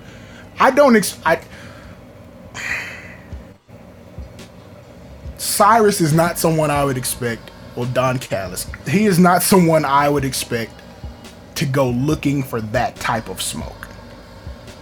I don't expect it. However, I wouldn't have been surprised, because I'm like, I didn't see Michael Nakazawa, pulling up for the smoke. Didn't see Brandon Cutler pulling up for the smoke. Like, while it's a show of solidarity and it makes me believe, okay, well, shit, everybody over there is on the same page. It's also kind of fucking funny. Like, you showed up with this? We should get on all y'all asses right now just for wasting my fucking time. But neither here nor there. That group shows up. Now, by my count, the way I'm counting it, you've got CM Punk, Ace Steel, Pat Buck on one side. Because I'm assuming Pat Buck has more of a relationship with CM Punk and Ace Steel than possibly, the Shalit. But I don't know that to be the case. Then you have Kenny and the Jets, Nakazawa, Brandon Cutler, Kenny and the Jets. Kenny and the Jets. I can't unhear it now. Yeah, you can't unhear it. It's over. So Kenny, Matt, Nick, Nakazawa, Cutler. Silk there, Fiend there, Mama there, P there. Yeah, and then Christopher Daniels, that's the other one's like, damn, where he come from? Now, like, is he a coach just trying to mediate, trying to get to separate this shit, or did he go in there to try to check somebody too? But it's almost 10 people involved, and more of them are on one side than the other. So I'm already outnumbered. So if you pull up on me and I'm outnumbered, I'm already defensive, right? Or would that be a fair assumption? I'll take it. Okay, me and you out somewhere, and 5 people roll up on us. You've already cut down my listening by 30%. Because the way you pulled up on me. Yep. Like, if you pulled up on me like that, obviously we're not here to plan out the menu for the bake sale. So what the fuck is up? And then you start getting a different posture. Now, this man has lost blood. He's been fighting. Apparently, he might have torn a pectoral muscle or a bicep in the match. If he didn't do it there, he did it going upside a motherfucker's head. But, okay, he put the energy out there. If you have a problem with it, come see about me. Once you take the responsibility of going to see about him, whatever happens after that is on you. Mm-hmm. So, apparently, altercation broke out. We don't know who swung first. Apparently, Nick Jackson may have taken the worst of whatever, whether it was from a punch or from a thrown chair. I'll say one thing for certain. There's a lot of jokes going around about Ace Steel potentially biting Kenny Omega or pulling hair, but hey, you can't judge somebody for the way that they engage in self-defense. It's all part of how they were brought up. Period. Number one. Two, if you're outnumbered, all bets are off. There's no such thing as fighting dirty. There are no rules in a fight. I'm just happy to hear people were actually fighting. Yeah, like this is refreshing for me. Like, okay, y'all had a scrap. Okay, cool. Everybody good? All right, let's do it. Now, then there's this other part. If Ace Steel's wife is in the room and y'all are still trying to escalate this to a physical altercation or just bringing a whole lot of testosterone-driven male energy in the room, everybody's out of line for that. If that's true, everybody out of line, and she's injured. So now it's like my fight or flight has gone up times 2, because now not only I'm next to my best friend, which that sounds weird even dealing with CM Punk, but that's a different story. This is my friend I'm with. I have his back. It's at least 5 of y'all that want to do him harm behind some shit he done said, or because of some truths that he made public that probably they didn't want public. So now we in fight mode already, and now my wife is in here listening to this shit. Now, if you've seen Drink Champs with 2 Chainz, 2 Chainz let people in on a part of the male psyche that not everybody has. If you try me in front of my mama, my wife, or my daughter, I gotta get you. Cause I'm the one protecting them from people like you. If we out and it's just me and we get into some shit, maybe we can hash this shit out and figure it out and kind of work towards a more amicable situation. You pull up on me and try me with the women in my life in tow, you got to get everything they came for.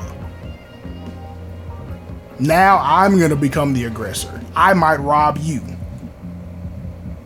Because one thing you will not do, you will not, under any circumstances, disrupt their view of me.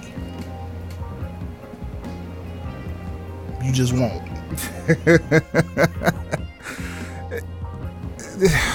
It's funny how you use 2 Chainz as an example. I remind you of a song that he had with YG, where he said, "I'm just trying to make my mama proud." Facts. I don't know if many people. I've had a spell or two with my mother. My mother and I have a very dynamic relationship, but I love my mother dearly. And you say it best, Suave. You said it better than anybody.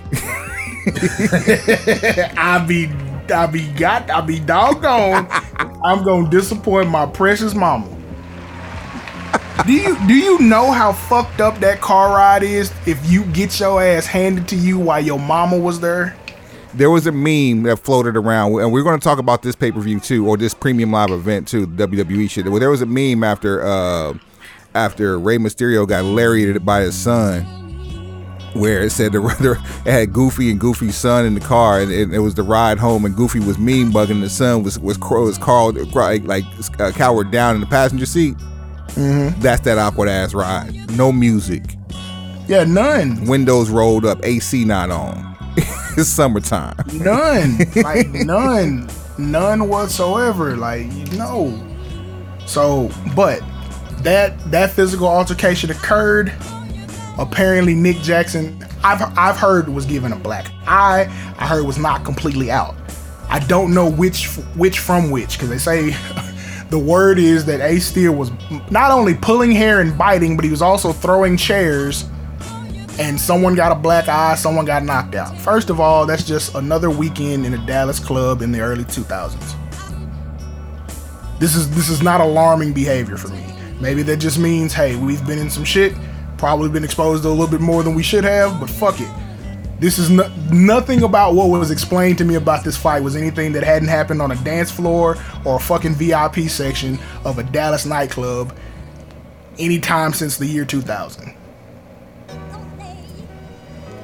Nothing. Hell, some restaurants. I vaguely remember something about a Humperdinck's getting shut down in a very similar manner. Wasn't there, heard about it though. So this outrage that all of this turned physical, for one, I don't understand, because I brought shit. It's funny that, like, after all of this, I guess everybody was separated and medical attention and da-da-da-da, but then I heard police reports were being filed, and I say, who the fuck called the police? Which made me ask publicly, are we calling the police every time there's a fist fight at NFL training camp with either two teammates or two people from opposing teams? If they get into an on-field scrap or they get into a fight in the locker room, are we calling the police for that too? To which I was met with, well, this is theater. So that's where that comes from. I was met with, this is theater, this ain't football, so why are we comparing that? So I would like to let you know how I got the comparison. I just don't. The circle, right? If you've ever been involved in a team environment, doesn't necessarily mean for organized sports, but a group environment where you have a band of brothers, and I throw that in quotation marks, because family ain't always blood, blood ain't always family. Right. A disagreement or a grievance is usually invited to a circle if it gets to a certain point. No one is just invited to the circle. You are demanded, you are encouraged, you are pushed into the circle. Circle, square, cross this line. And when it's over, it's there in the circle. Not when you step away from the circle, it's done. Yeah, you leave it there. It never happened. So here, one thing that I'm appreciative of is that there's no footage.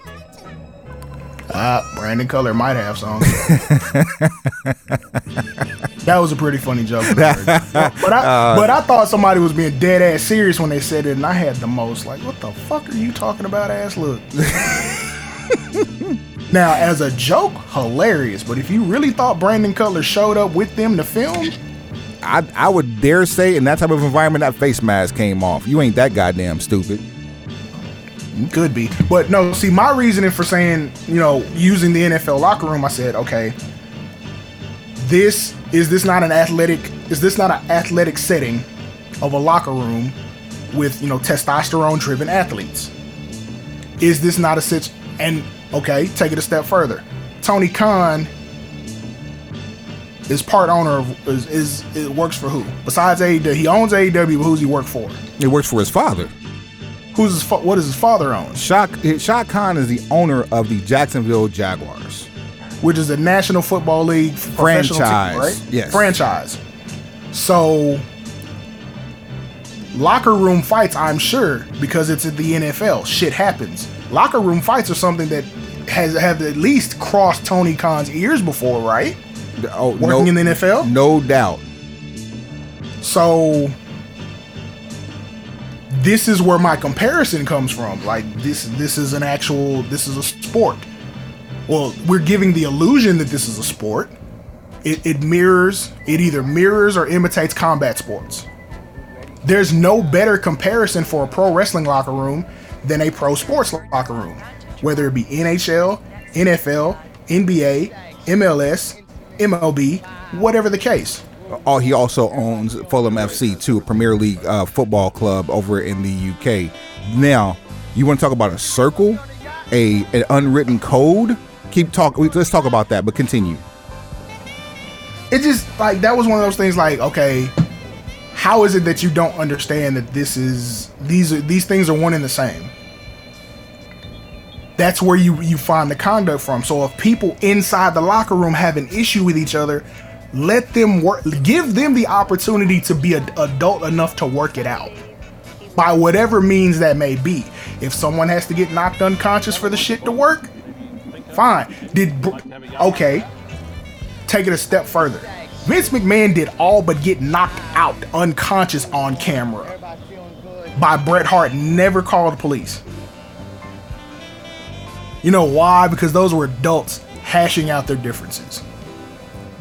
Vince McMahon knew he did some shit that he probably shouldn't have. Mm-hmm. Did it for the protection of his own company brand, but he also realized that came with consequences.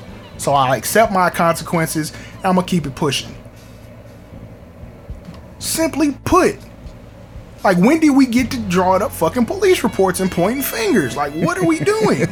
You're playing with people's freedom. Because here's one thing I do know. Yeah, who raised you? Shout out to TK Kirkland. Because one thing I do know, Punk ain't calling the police on nobody in Chicago. He doesn't have to. His police force that don't clock in. If it's like that, for as much goodwill campaigning as he's been doing in Chicago his whole life, I'm pretty sure he has access to enough people that will act as his security detail, with my air quotes way up high. So which one of you people who initiated the altercation to begin with decided to file a police report? Whose bright idea was that? I know Tony Khan didn't do it. I'm wondering if Ace Steel's wife wasn't the one that called the police. Now, if that's the case, you just gotta have a talk with your old lady when you get to the house. Hey, babe, just, we don't do that. Or maybe they do. Just for me, it's some weird shit. Super weird. Like, that's superbly weird.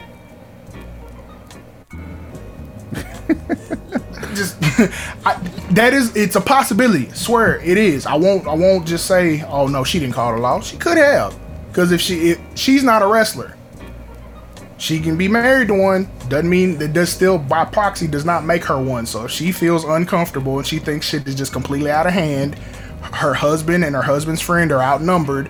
A lot of guys just came in here and tried to start some shit. I can see where that would go. If she's just like, fuck this, I'm not a wrestler, I don't have to abide by your code, fuck your code. I'm calling the law, because that's what some people do. Some people like to call the law. But if there's anybody other than her that called them, I'm about to look at you a little strange going forward. It's a lot. It's a whole lot. Yeah. There's a whole lot. But then there was a whole lot of you gotta bring us up to speed on all these different stories that came out during the day. What, today? Yes.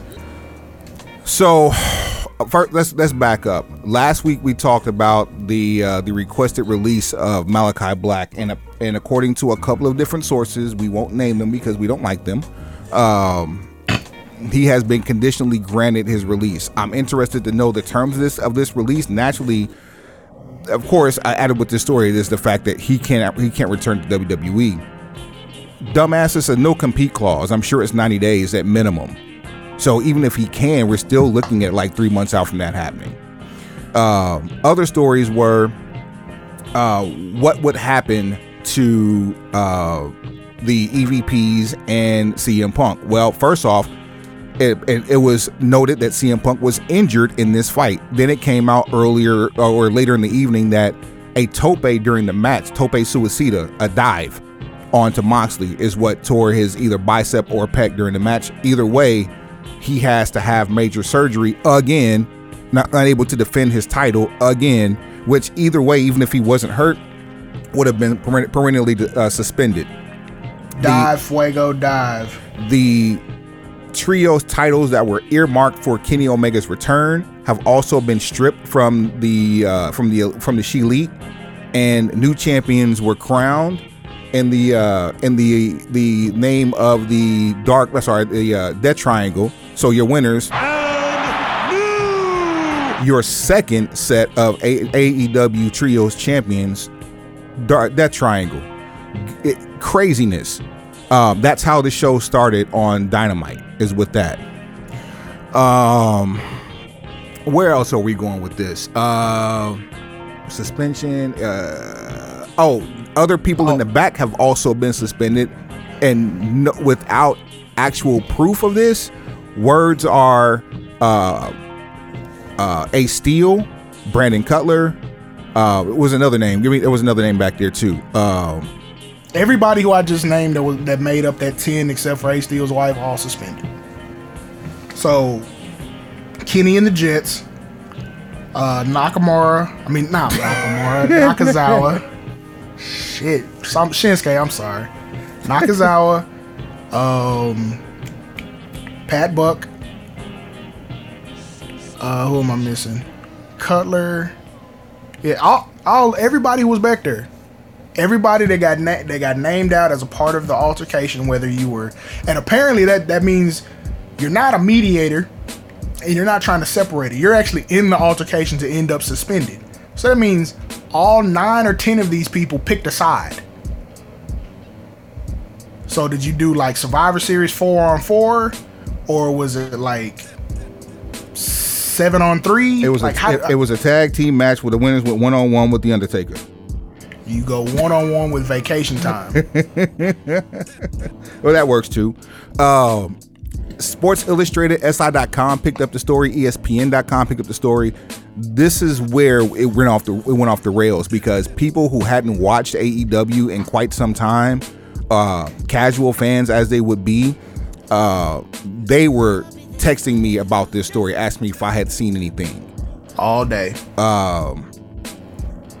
People who don't comment on Facebook regularly were commenting on Facebook about this. All day. Twitter is nuts. Shouts out to WWE Vacant, because he acted a fool when this announcement came out. As he should have. As he should or have. She, whoever it may be. As they should have. Non-binary. Hell, they're ones and zeros.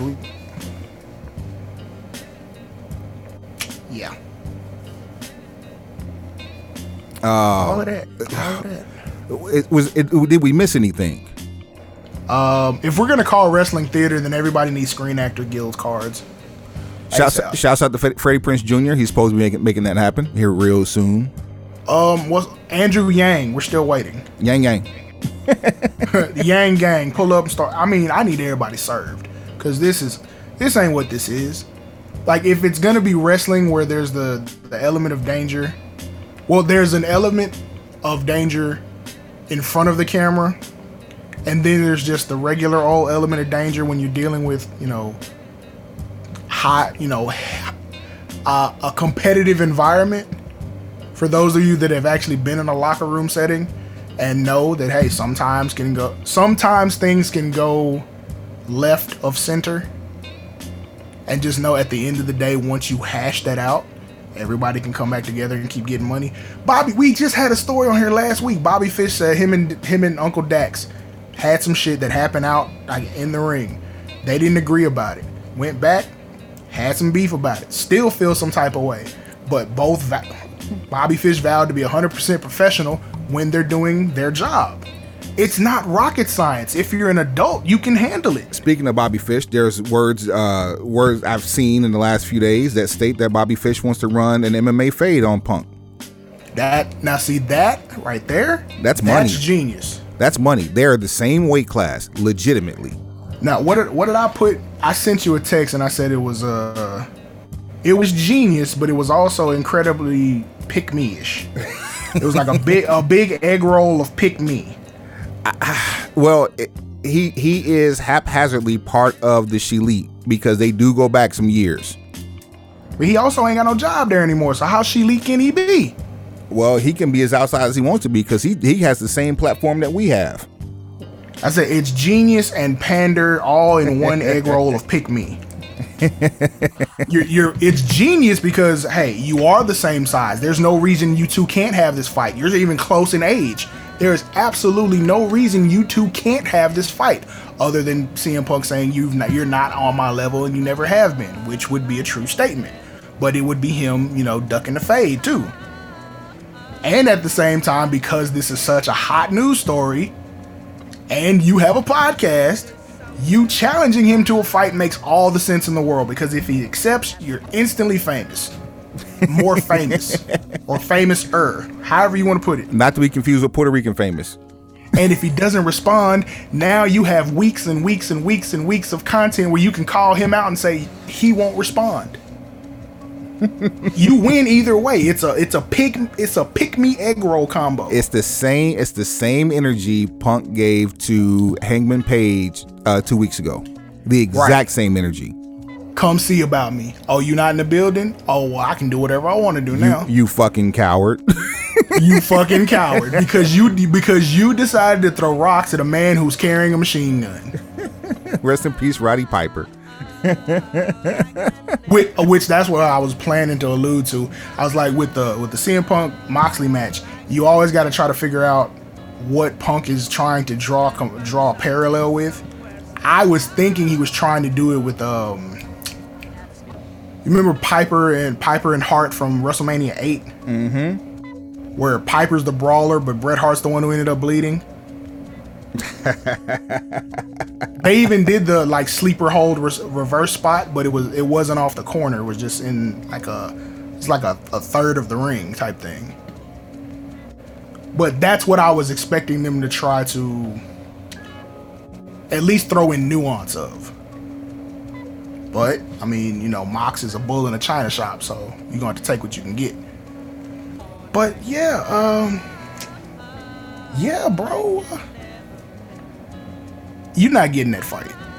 There's no way, no reason whatsoever Tony Khan can't throw enough money at them for this. Can't. Let's go back to the greatness that was Saturday afternoon wrestling. Can we do that for a second? You know what? I think we need it. There's so many other slugs that need to be shot. Cause I watched a whole. You know what? I do need to get this off. I watched a whole lot of people prove to me something that I was told about 10, 12 years ago. Shout out to Raku. He gave me this phrase. And I understood it back then, but I can see it now. The pussification of America. Yeah, bruh. I love the fact that phrase. I love the fact that phrase is so transcendent, because I was saying it, people around me were saying it, and we didn't know we were saying it. So the fact that, and I know how far you and Raku go back, the fact that he's saying it, come on, man. You don't have to be a wordsmith to have to share a sentiment. He would have that phrase with a cup of coffee or first thing in the morning. So it's because you see how people are acting. Everyone has this air. You know what? Lil Baby said it in a verse. Can't quote you the song. I just happened to hear it in passing. But the line is a much more broken down version of the same thing. But he's saying, everybody a killer till something happen. We live in this social media era where everybody is the toughest motherfucker breathing behind that keyboard until you approach them with some options. Everybody's a killer till something happen. Everybody got bad intentions until somebody really got bad intentions. Until the fingers pointed at you, you got smoke for everything. I'm of the book of the book of Shakur that states, "I ain't a killer, but don't push me." Hell, on some days I'll even be a little Jackie Moon. Everybody love everybody. You know what I'm saying? Just hey, if you gon' come. I saw another one. I actually shared this one on Facebook. Shout out to Maximus Lee. So he posted a status that said, "Stop playing chicken with people that aren't afraid." And for those of you who do not know what playing chicken is, if you've ever seen the first Back to the Future movie, where Biff Tanner is driving directly towards Marty McFly, and they are on a collision course, and it's just got to be the first person to blink. So either you're either gonna be bullheaded enough to try to run through another car with your hatred, or you're gonna detour and choose life. Basically, you choose life or you choose violence. Don't do that with someone who gives no fucks about running into and through you. To which I added when I shared it, you're gonna end up sauced, tossed, fried hard in the window with veggie sticks and ranch. Stop playing chicken with people who are not afraid, because we know what to do with people like that. But I've just seen a lot of very pussy energy, and not the good kind. Just whole ass energy. That's like, okay, I'll ask you this, because I trust you more than anybody else I'd ask this question to. What is it that is making everyone say that this is all CM Punk's fault and he's the only one who should be held accountable for anything? Because he's the outsider. He wasn't there from the beginning. He didn't start at that school. He was transferred into that school. He moved in from out of town. But when I got to this school, they put a name on the gym. When I got to this school, you motherfuckers didn't have new uniforms. Now you rocking the newest and freshest. No one said anything was wrong with my old uniforms. My shoes were squeaking just fine across that court. The stands were empty. But they were cheering for me. Who? Ain't nobody here. Whoever was there was cheering for me. But now that I'm here, the stands are full, and now you got D1 scouts looking at some of you goofy motherfuckers who otherwise would have been working at Lowe's. Did you forget about the time I dunked on 3 of the 5 players on the other team? Yes, because no one saw it. Tree falling in the forest. It's a fucking wives' tale. That's like Al Bundy's 4 touchdowns in one game at Polk High. You see where it got him? Selling shoes. And not even the ones that you can resell for a lot of money. Oh my God. We talking 90 shoe program. 23-hour lockdown. Like, you gonna be mad at me for taking your baby and putting your baby on Star Search. This is gonna that's a dated reference. But yes, this is gonna make this recap for Clash of the Castle be so much easier, because it's only half the matches. You ready to do this? I don't understand it. I'm wrapped around that, and I hate that we can't advance the show, but I'm stuck on that, because that shit rubbed me the wrong way for like the last at least 24, 36 hours. Well, I think there's more to come from this, and we need to save some of that energy for when there's more, because I'm not gonna want to go back. I don't want this on me no more. Here's a sneak preview. It's heavy. We ain't talking shit next week. You don't get this next week. Next week we going back to tournaments. We gonna get back in our bag for y'all. We know what we doing next week. This ain't it. I'm done with this. That's why I want to get it all out now. I don't want none of this shit to walk into September with me, because this shit is trash. Like, this whole ass energy I've been seeing and having to deal with for the last, man, fuck all of y'all. WWE Clash at the Castle took place this past Saturday at in Cardiff, Wales, in front of 62,000 plus. So and you piss me off with words. I use words to cook your ass back. Then you come looking for a fight, get your ass whooped, and call the law. But I'm the guy that needs to go home for good. Fuck you. The pre-show had the shortest match of the day. And goddamn it, if this wasn't a phenomenal pre-show match for it to be so short. Madcap Moss and the Street Profits taking on Austin Theory and the Alpha Academy. Montez Ford is a fool. That True. dude is so athletic, it is sickening. And the fact that, like, being hype and being on drugs, there's a fine line. He's on the hype side, probably nowhere near the drug side, because if you're that high on life, the world could take a lesson from this man. This dude mimicked his opponent falling out while he was on the apron. His teammate knocked somebody on their ass, and he mimicked the opponent on his ass on the apron, bro. Convulsing and everything. Hilarious. Madcap Moss Street Profits walk away with the victory. Man, just a phenomenal match. Hey, quick question, non-CM Punk related. Talk to me. More athletic wrestler. Montez Ford, Shelton Benjamin. Ooh. So this begs another conversation. People akin the word athleticism to being able to be acrobatic and being agile. Right. Shelton Benjamin is built like a fucking fullback. Part. Even though he's quicker than a hiccup, he looks slower than Montez Ford because Montez Ford is taller and slimmer than Shelton Benjamin. That's a misconception. Shelton is actually an inch taller. Really? I looked up the measurables because I saw this posted, and it was basically celebrating Shelton's greatness, and I said it was like, damn, he's the only one from that OVW class that never got the heavyweight championship push. And one of our guys from the group put in the comments, he's like, he thought Montez had surpassed him, and I was like, I had to really think about it before I just jumped into a back and forth or just jumped into a conversation about it. I had to really look at it, and I'm watching the video package of Shelton Benjamin highlights, and I'm like, this motherfucker is something serious. But I had to look up his intangibles or look up his measurables. He's 6'3", 240. Like, okay, to put it in context, he's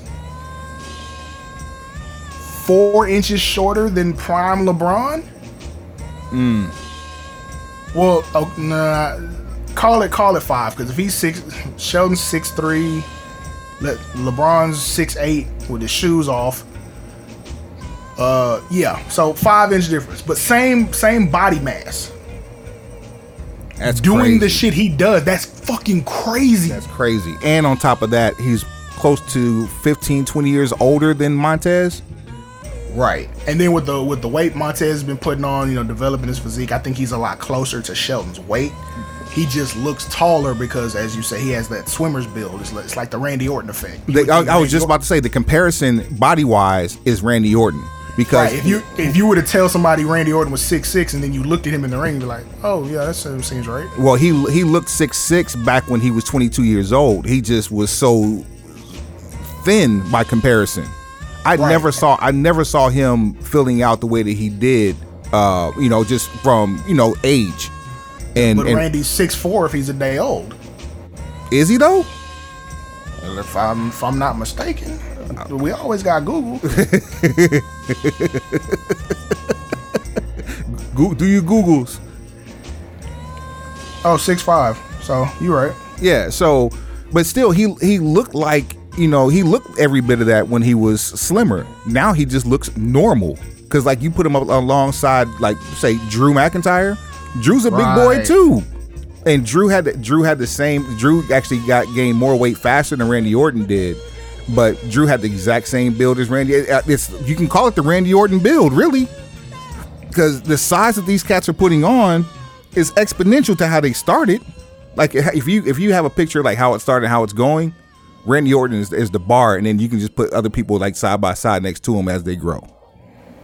Montez Ford, Drew McIntyre in that conversation. But who's more athletic? It's really tough to say because Montez can get up, Shelton can move, and Shelton is a time-tested amateur wrestler. So his movements are way more. They're crisp. They're more crisp. They're more deliberate. They're more intentional. He actually wrestles more compact, so where that's why me saying that he was 6'3" was a shock to you, because you never see him stand straight up. That's not his wrestling style. Even from him being a collegiate wrestler or a professional wrestler, he is always in that crouched, ready to pounce state.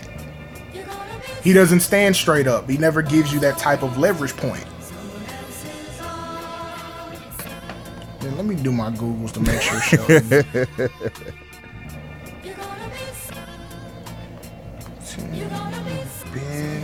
Bitch, I've been jamming. Height 6'2". Same. Bobby Lashley 6'3", Sheldon 6'2", MVP 6'3", Ron Killings is 6'2". Okay, so. And then one last check on Tez.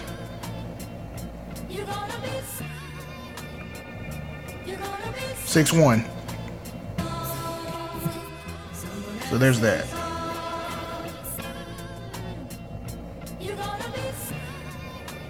All right. Man, that's I would love to see those two wrestle. I mean, is Benjamin hurt? I'm not certain. Cause I'm still age aside, cause he doesn't look a bit of his age. I still think he needs a world title, to carry a world title before it's all said and done. He's worthy. I agree. At this point, I'm just like, damn. Can we get a match with Brock and Saudi? Man. Can I get 20 minutes in Saudi with Brock? I wouldn't do that in Saudi, because Saudi wouldn't appreciate it. You know where you can get that match appreciated at? Everywhere else. The Target Center. I mean, that's cool. Look, I'm not even saying like it has to be for a title. It has to be some huge feud or well-told story, even though I know the current regime is very much capable of it. I just want to see Sheldon get some type of shine. We're running out of time here. Who would you put? Oh, there'd be a good one right there. Like you remember we had that conversation about who would be Brock's next opponent, because you know he's coming back at some point. And you said Drew, and I said, fuck that, I don't want to see that again. And then we were trying to come up with somebody, and I was like, this doesn't work. This doesn't make sense. You don't do Strowman again, because Strowman might get knocked out for real this time. Oh, did anybody call the police when Brock Lesnar fired off a round on Braun Strowman? In the ring? In the ring. You hit me with a stiff knee. I tried to close your eyes for good. This is the same. The police were not called. This is the same energy like when I was like 7, 8 years old watching Junkyard Dog versus Butch Reed in what was labeled as a ghetto street fight. So much theater. So much. Like theater. you're wearing blue jeans and cowboy boots. Butch Reed was an actual cowboy. Junkyard Dog's from Louisiana, and these dudes are going at it, tooth and nail, blood everywhere, and the only thing that you were missing was a pistol and a knife, and you wonder where that was if this was a ghetto street fight, and you never saw it. The reason why you didn't see it, cops. So people living out live rounds, like, or delivering live rounds on in the mat, like, come on, man, like the circle, bruh. Like anyway, let's go back onto this card. The show starts off with Damage Control, which is Bayley, Dakota Kai, and Io Sky versus Bianca Belair, Alexa Bliss, and Asuka. Which Bianca, I didn't even think.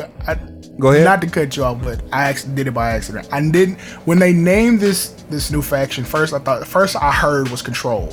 Then we're rolling with Damage Control, and now I'm like, that's really fucking funny, because now we have a faction, that has Control in the name, and we're cherry picking the Control Your Narrative federation. This is one of those things that struck me as haha.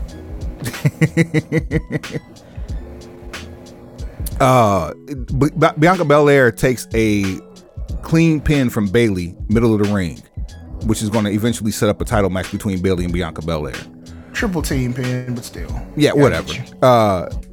For the I'm gonna beat the shit out your chest Intercontinental Championship. Walter, the Ring General, reforms Imperium.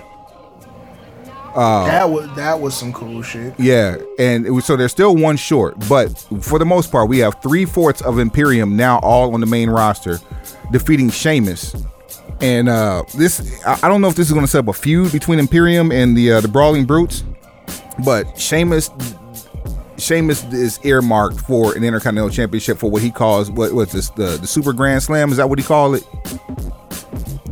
Is it? I think he called it the Super, or referred to it as the Super Grand Slam. Oh. But he loses the match.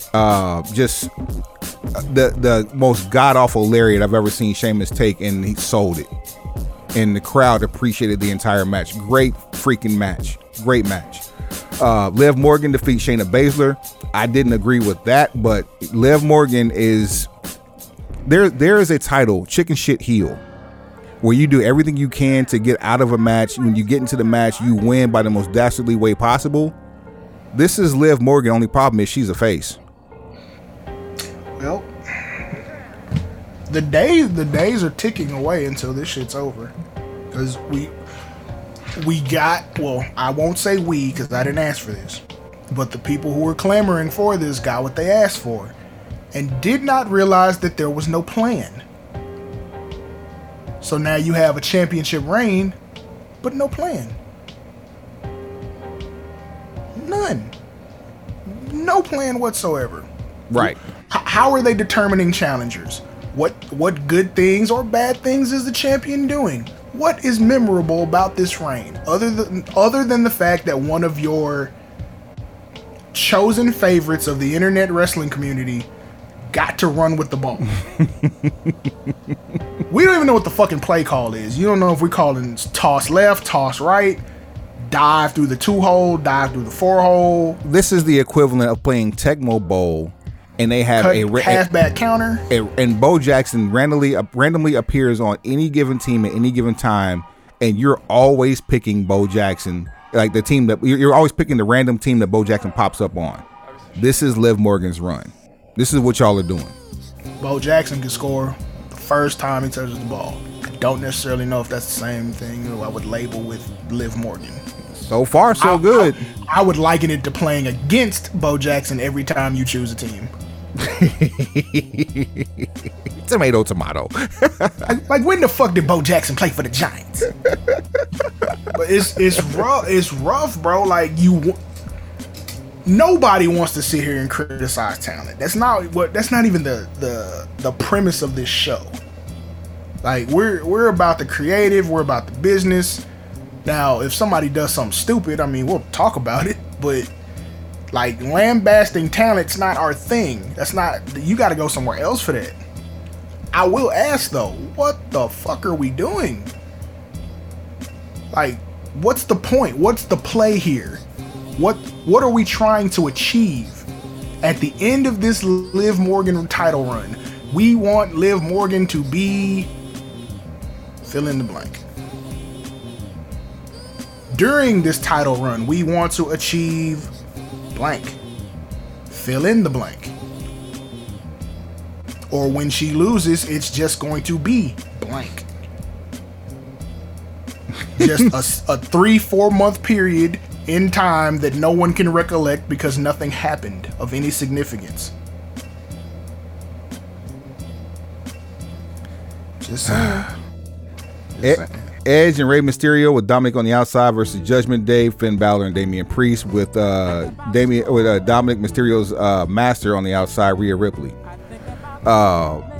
Dominic aids in a trip that causes the pinfall on Finn Balor, and then Dominic kicks Edge in the ding ding and then gives Rey Mysterio a lariat and walks out, and then ends up joining Judgment Day on Monday Night Raw. We knew this was coming, we just didn't know when it was going to happen, but they walked this dog too long. They walked the dog a little longer than I think anybody had plans on them walking it, but I will say Dominic played his part well. Like, he sat down on that clothesline and he made sure to get Edge square between the uprights. So he did what he needed to do. So good job, Dominic. Yeah.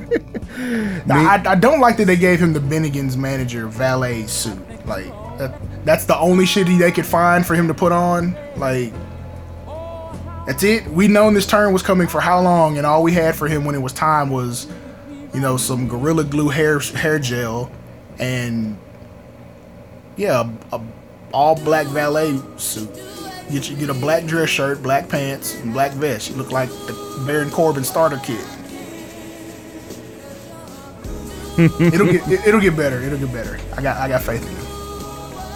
He got too much drip in the closet at home. Like, I know he's gonna dress better. I know it. And then this whole Underfaker's gimmick that the Judgment Day is pulling off, I get it. Like, it's cool, but like, expand. It would have made more sense if Edge was still a part of it. This is absolutely factual, and I don't agree with the purple. The red would have been way better with them. Look, you can't bang red when the bloodline has already got. This is very, very. Y'all got to start learning how, and that I have figured out that does make other acts pop. When you choose a signature color that isn't being occupied by anyone else, like you could, especially like with major factions, you know the NWO for black and white, you know DX for black and green, Broken Missile BC for green and black, things like this. The bloodline, black and red. Mid 90s Undertaker, black with purple. Early 90s Undertaker, black with gray. Late 90s Undertaker, all black. Stone Cold Steve Austin, black head to toe. Like, stuff like this matters. The New Day, because they're gonna have a color palette on. Heart Foundation, black and pink. Black and pink, yep. These are all things that go into theater. That's the theater part of this. Color combinations, whatever type of shit you're gonna put in your hair, oiling up so the light hits you at a certain angle or whatever. That's the theater part. You still have to execute physical duties. There's still activities that you have to execute. There's a job that has to be done. Heavy lifting, manual labor. And then there's that. Seth freaking Rollins versus Matt Riddle. Perfect comeback for Seth. We talked about this last week. How Seth Rollins has not had a win in recent pay-per-views. We were way off. That man prior to Saturday hadn't had a pay-per-view win in about a month longer than the Usos have been tag team champions. Let that sit for a second. Wait, but I thought he beat Roman Reigns at the Royal Rumble by DQ or some shit. Pinfall victory. Hey, a win is a win. Especially when it's against our tribal chief. You got to take the motherfuckers where they come, because they don't come often. There's that too. And then finally, Roman Reigns versus Drew McIntyre. We had a bunch of cameos in this match. Your tribal chief head of the table. This is your daily acknowledgement. Wait, I'm sorry. Jumping the gun here. This is your daily acknowledgement. And may I add, coming into this match, a whole lot of fucking gang shit. Austin Theory came out and decided he wanted to try his hand to cash in the Money in the Bank briefcase and got his ass knocked out by Tyson Fury. I was wondering what Tyson Fury was going to do. Who was at ringside, by the way. The Usos, for reasons beyond our control, were not in the UK, but I can tell you who did show up. Solo Sikoa. Gang. Whole lot of fucking gang shit. Your winner and still undisputed Universal Champion, Roman Reigns, Tribal Chief, head of the table. Acknowledge him. Just acknowledge him. And they had your WWE Grand Champion. Grand Champ status. We need an all-gold belt for the Grand Champ. Stop this shit by, each show needs a champion. Each show has a champion. They're both Roman Reigns. Then Bobby Lashley's the stand-in on Mondays.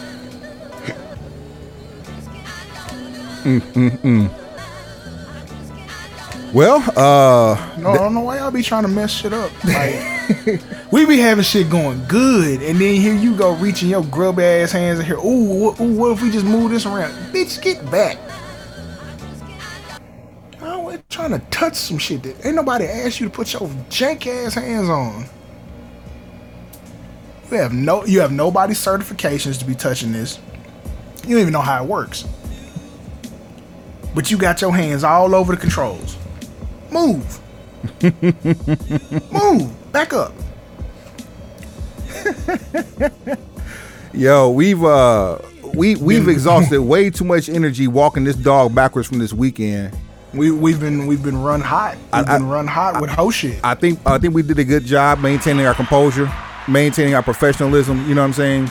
And yeah, for this toxic environment that everybody's having to deal with. This show is the equivalent of being told Grand Rising by someone who's woke. Bruh. You don't want to hear it ever. Bruh. Show at brokenpencilbc.com. Show at brokenpencilbc.com. brokenpencilbc@gmail.com. That's at brokenpencilbc on all things social. So that's at brokenpencilbc on what? Everything. Man, we're done. Fuck this. We're done. Any more time spent is going to take us back to the beginning of this show. We are not doing a sandwich scrum with Punk. Pause. Suave, take us to the fucking house. Man just wanted to eat some pastries, drink some sparkling water. Like, what's the problem? I'm really curious on that bakery. I'm really curious. See, now he's done his job. I was curious because the fact that he was smacking like this. Ugh. Hey, look. Hey, it's still a athletic pandemic. contest.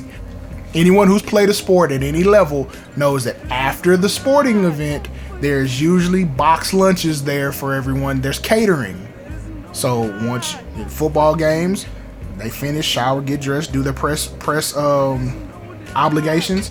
There's usually food for them to take wherever they're traveling. If it's a home game, the bus back to the facility, or if you're going from the bus to the airport, jet back to your point of origin.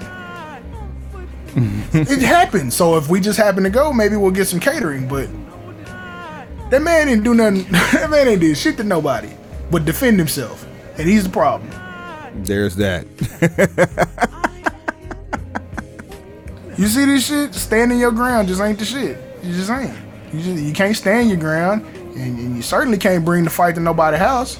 These are folks that clearly, with the exception of Punk, don't have true real friends. Ace Steel is a real friend. We just found that out. This is true. I like Ace Steel more already. I like Ace Steel from that promo from last week because he dropped the F-bomb and nobody heard it. Bro, did he not have the greatest week of someone you had never seen before? I get to cut a dope ass promo, drop an F-bomb, then I get into a fight with the people who are supposed to be in charge of my job, and I smash at least two of them. Treat them like bitches. Like when your credibility as a coach rides on the fact of how credible you were as a performer, but typically coaches are the ones that get outside. Shout out to the hustler Rip Rogers, Skandor Akbar, rest in peace, the general. There were some people who were synonymous. What's my man Bob Roop? Oh man, I've mentioned this before. Have you ever seen the training video with Bob Roop? I don't believe I have. But all the OG coaches from that era, they not finna fuck around with you. They just assume break your leg as they teach you how to lock up. Go back next time you go wormholing on the cat. Watch some shit I'll never do.